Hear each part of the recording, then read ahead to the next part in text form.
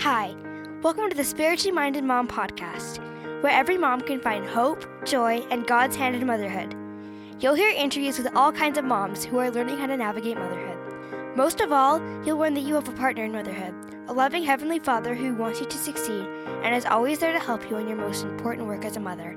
And now, here's your host, my mom, Darla Trendler. Welcome to the Spiritually Minded Mom podcast. This is Darla.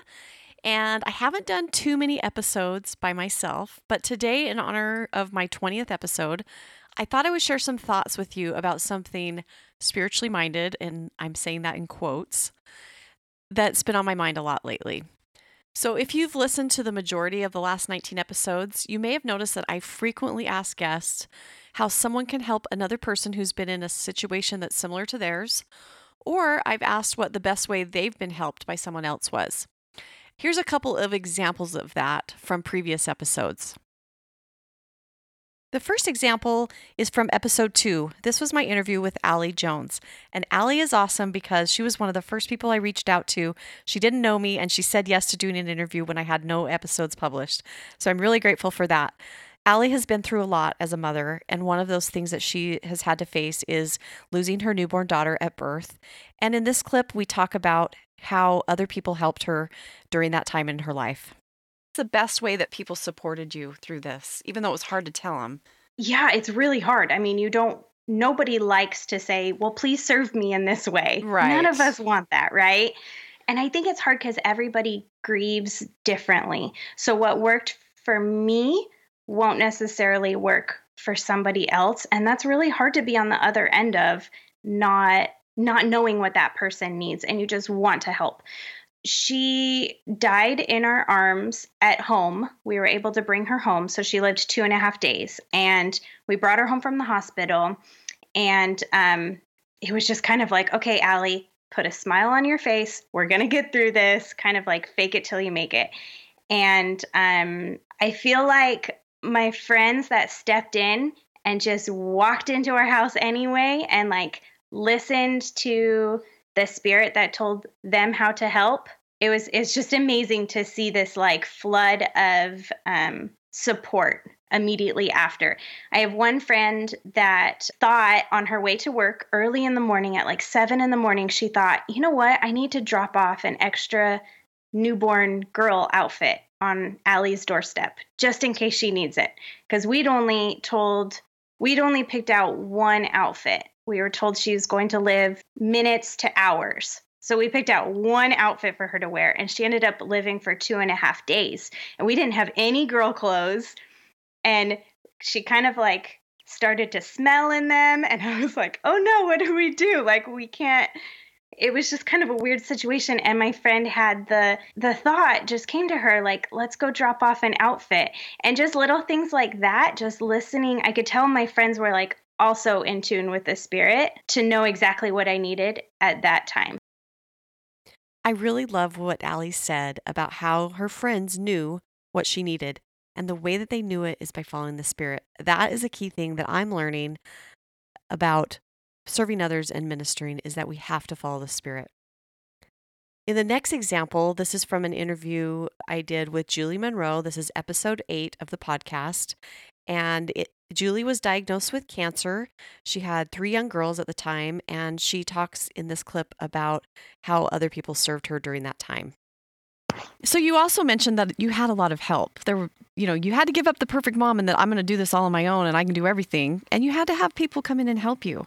What advice would you give to someone who knew someone like you going through something hard? How would you want someone to help you? I think for me, it was a very humbling experience. I'm pretty stubborn, and I'm always one of those people who's like, no, I got this. I can do it, and I can do it myself. And I've always been that way. So it was very humbling to take a step back and to realize I can't do this by myself. We do need some help. And people are so willing to give service and to help you. My advice would be let people help you. Let them in. My girls learned so much about receiving service and about, then thanking people for that service. Also, one thing that I wanted to mention, because what I really appreciated from people was them treating me normally still.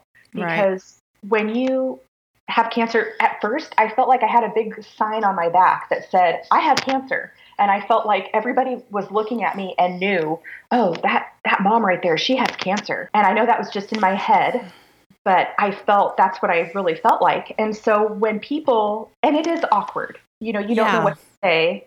You don't know how to act around people. But what I really appreciated the most was those people who still, called me or sent me a text or just stopped by and said, hey, what's up? How are you? How are you doing? Is there anything we can do for you? And I just really appreciated all of that, because I at the end of the day, yes, I had cancer, but cancer is not me. Yeah. It doesn't define me. you. Yeah, you're still a person, and you still have needs, and I'm sure you totally appreciated those people that just reached out. And that's great advice. Even if you feel awkward, just reach out. And and the person that you're reaching out to can let you know what they need. What they need help with.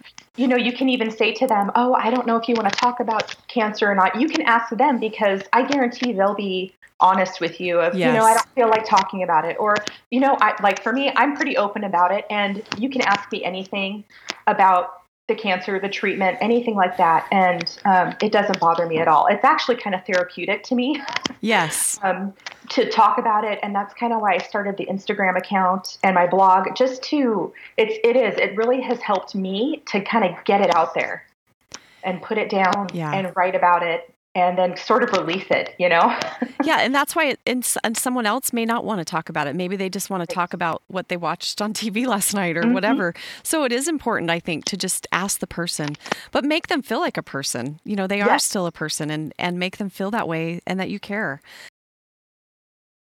Julie's story is a great example of how to receive help. And then also, as the person that wants to help someone else, just showing up and just being there and trying to figure out what someone needs. We have to be there in order to know. And that is a great example to me. Okay, the next clip that I want to play for you, this is the final one. This comes from episode 17. This is with Nora Lee Jones. Nora Lee is a very young mom, and her husband is in the military. He's a naval officer, and he is frequently gone. And so in this clip, she's just talking about how someone else reached out and helped her. Well, one of the things you mentioned earlier was being able to call a girlfriend or, talk to someone. How do other people in your life help you? What's the best way for someone to offer help to you? Honestly, the best way is just to come visit. It's really the social interaction I feel like that I need the most and that I miss the most. I don't like to be called super mom, because then it feels like other moms might be failing. But I feel like in the day-to-day grind of everything, I have like a system, I have a rhythm, I can get, but the lonely is the biggest thing I have a hard time with. And so one of the biggest ways that I feel like I need help with is just to connect with people, to have opportunities to connect with people, to find my own tribe. And it's so important to find your own tribe, to find the people that you can rely on and call on, and to be there for you when I need them. For example, I actually in San Diego, right before we moved here, I broke my toe, and I was trying to get my 3-year-old to just go to the restroom and not argue with me. And I turned and I saw my sweet, adorable, crazy 2-year-old trying to share, quote unquote, share his open cup of water with his baby sister who was in the car seat. So he was basically about to waterboard her without, meaning to. And I ran to go stop him and jammed my foot and broke my toe. And I knew I broke my toe immediately. I dropped to the floor. I screamed. It was not pleasant. And I hear my 3-year-old from the bathroom asking me if I was okay. And I was like, yeah, I'm fine. And I crawl over to my phone, because my phone is up high on the counter. I crawl over on the floor, pick it up, and I knew immediately who to call, because this girl never came over to my house to help me out per se, but she was one of my people. She was in my tribe. I knew that she would be somebody who could drop anything and come to me, even though she never had. In those 2 years we lived in San Diego, she never had to, but I knew she could, because she was somebody that I trusted, and that we became friends because we would just hang out and we would just talk and just have that social interaction, have that bond. Nora Lee's story really illustrates to me how important it is just to connect with people, just to be a friend, reach out, and have those interactions, even if they seem informal. They'll be those interactions that we make now and connecting with people will be really important in a time of need so that we can know what someone needs or that they feel comfortable enough to be able to call us. Do you see a theme here? I am always very curious about how guests have been served by other people and what their perspective is on being served. And in today's episode, I want to tell you why I have that curiosity and desire to know more about how people like to be served. You probably already know that I am a member of the Church of Jesus Christ of Latter-day Saints. And a few months ago, our church leaders asked the whole church to step up our game in how we serve each other. So, if you're not familiar, in the past, as church members, we've been assigned to a few individuals in our congregation. And as part of that assignment, we were asked to visit these fellow church members once a month to give them a spiritual message and to see how they were doing. We were also encouraged to help them where needed. So at the end of the month, someone else would contact us and we could report if we had visited our people or not. And I have had some great experiences in my life serving this way.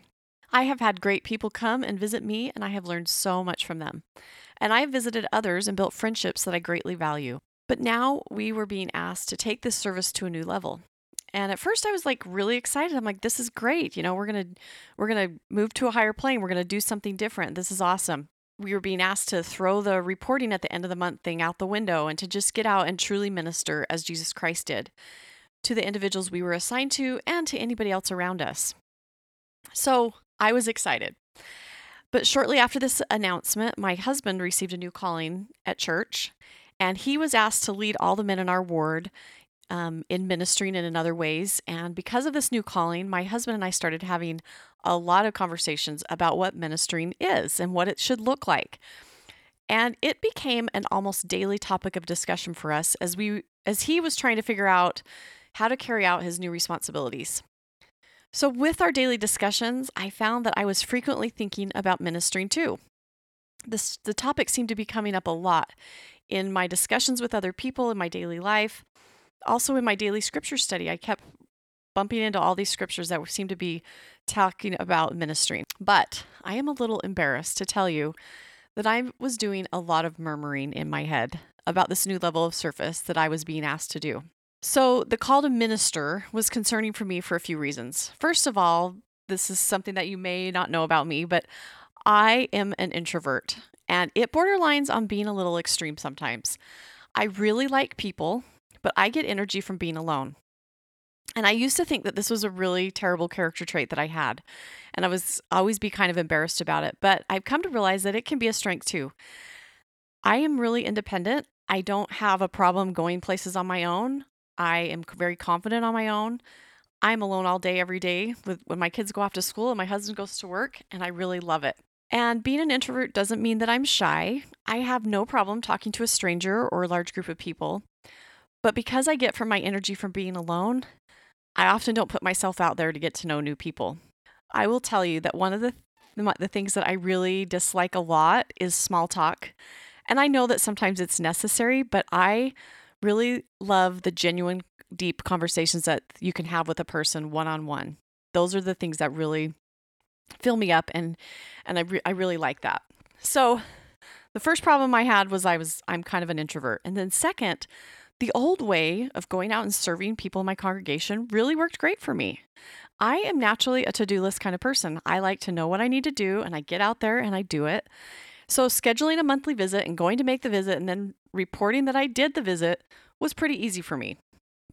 So here I was wanting to do what I know I needed to do, but I was struggling because I didn't know what ministering should look like in my life. So one day I had the opportunity to have one of those deep, meaningful conversations that I really love with someone that I know who was really struggling. And I had just happened to run into her. It was a chance meeting. It wasn't anything that I had planned. And we talked, and she shared with me what was going on in her life, and I expressed my love to her, and I testified of the Savior's love to her. I told her to hold on because it would get better, and while I was talking to her, I felt that we had crossed paths that day for a reason. I felt the Spirit guiding me in what I had to say to her, and I felt really good.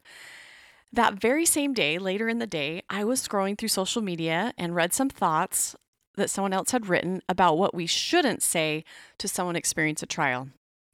So the words that this person wrote stopped me dead in my tracks. I had said many of the things that day to my friend in distress that I was now reading on social media that telling me that I had done it all wrong, that I said all the wrong things. And I didn't know what to think. And this experience brought a lot more questions to the surface about what ministering should look like. It almost made me feel like I just want to throw my hands up and say, I don't want to do this because I don't want to say the wrong thing. I don't want to seem like I'm fake. I just don't know what to do. So in my formal assignment to minister at church, I was given all new women to connect with in my congregation. So I've lived in my ward for a long time. I knew them, but I didn't have a deep relationship with them. And I was super worried that they would perceive me as inauthentic and ungenuine. If I just started popping by to chat or invite them to do something, I wasn't very comfortable with just suddenly taking an interest in them just because I was assigned. And my experience feeling like I had helped my friend, and then I read something on social media that made me doubt that experience, really didn't help with all these feelings that I was having. I really wanted to build relationships with these women, but I was paralyzed by thoughts of doing things wrong, saying the wrong things, and feeling I would come across as fake. So I let the paralysis win. And I did nothing except to continually talk to my husband about this ministering thing and how I didn't get it and didn't know what to do. So one night, my husband called me to repentance. And I will tell you that he's had some practice with that a time or two in our 20-year marriage, because I'm a little rough and he frequently needs to set me straight. So my husband very lovingly told me to stop wasting my energy and worrying about what to do and how to do it, and if I was doing it wrong, and just to simply do something. And I knew he was right. I just needed to do it. So I started by taking a little treat to one of those women I was assigned to on her birthday. And then I ordered some scripture cards from Courtney Casper, and I delivered a set to someone else. And then I saw one of my ministering sisters in the hall at church. And I reached out and I struck up a conversation with her, which was something I hadn't done before. And my husband rounded the corner in the hallway at the church at the exact moment that I greeted her, and he just gave me that knowing smile. And you know the one, like when your husband has the satisfaction of knowing that he was right. He gave me that smile. But I had done it. I had done something, and I started to feel like I was getting the vision of what this ministering thing would look like for me. And I just started taking small steps, and the understanding started to come. So I have continued to think about ministering almost every day. It still seems to be coming up in my daily scripture study, and I believe at times that God has a theme he wants us to learn more about. And for me right now, that theme is ministering. So one day last week, I woke up at 5 a.m. because I had an insanely busy day. I work from home as an editor, and I had what felt like a week's worth of work to get done in one day. And on top of that, I had 2 doctor's appointments for my kids, a church activity to attend as a leader, and then, of course, all the regular mom stuff that I do every day anyway. I knew that I didn't have much time, but I also knew I couldn't get through this day without some connection to God. And I spent 5 minutes reading a verse in the scriptures, and because I frequently write out my prayers, I wrote out a little 3-sentence prayer. And in that prayer, I asked God to help me be better at connecting with others. I told him I wanted to know better how to minister and asked him to continue to show me the way. I knew in my heart that day that he would answer me, but I was completely blown away by how quickly he did it. So I got up and I got to work and I went on with my day. And like I said, this was literally one of the busiest days I have had in a long time. But at the end of the day at 11:30 p.m., I realized how Heavenly Father had directly answered my prayer from that morning. At lunchtime, I had decided to take a break from work and go grab something to eat at a restaurant close to my house. So I backed out of my garage, got out onto the main street, and there was some construction just outside of my neighborhood. And I almost decided, I don't need to go to lunch at this particular restaurant that I had been planning to go. I'll just go through a drive-through. I don't have a lot of time. I'll just grab something.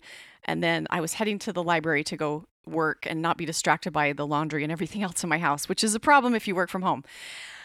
So anyway, I pull out and there's all this construction. I'm like, I'm just going to bag this. I'm going to go through a drive-through. So I circle around the neighborhood to avoid the construction. And then I find, here I am in front of this restaurant that I had just decided to go to and then decided not to go to. And so here I was. So I just parked and I went in and decided to go get some lunch. So after I ordered my food, I saw someone I know from my neighborhood, and she works from home too, and she was doing the exact same thing I was, taking a break from work. And she saw me and we greeted each other, and she invited me to sit down with her, and we started chatting. We talked about her life and my life and some of the struggles we were both facing. And we talked for less than half an hour, but I walked away feeling so uplifted and so grateful that I had run into her. I got back to work and thought all afternoon about the great connection I had made and the opportunity God had put right in my path with very little effort on my part. I was just going to lunch, which was something I was going to do anyway. And in the early evening, I went to the activity for the 8 to 11-year-old girls at church. I'm an activity days leader. We had an activity about speaking kind words and loving others.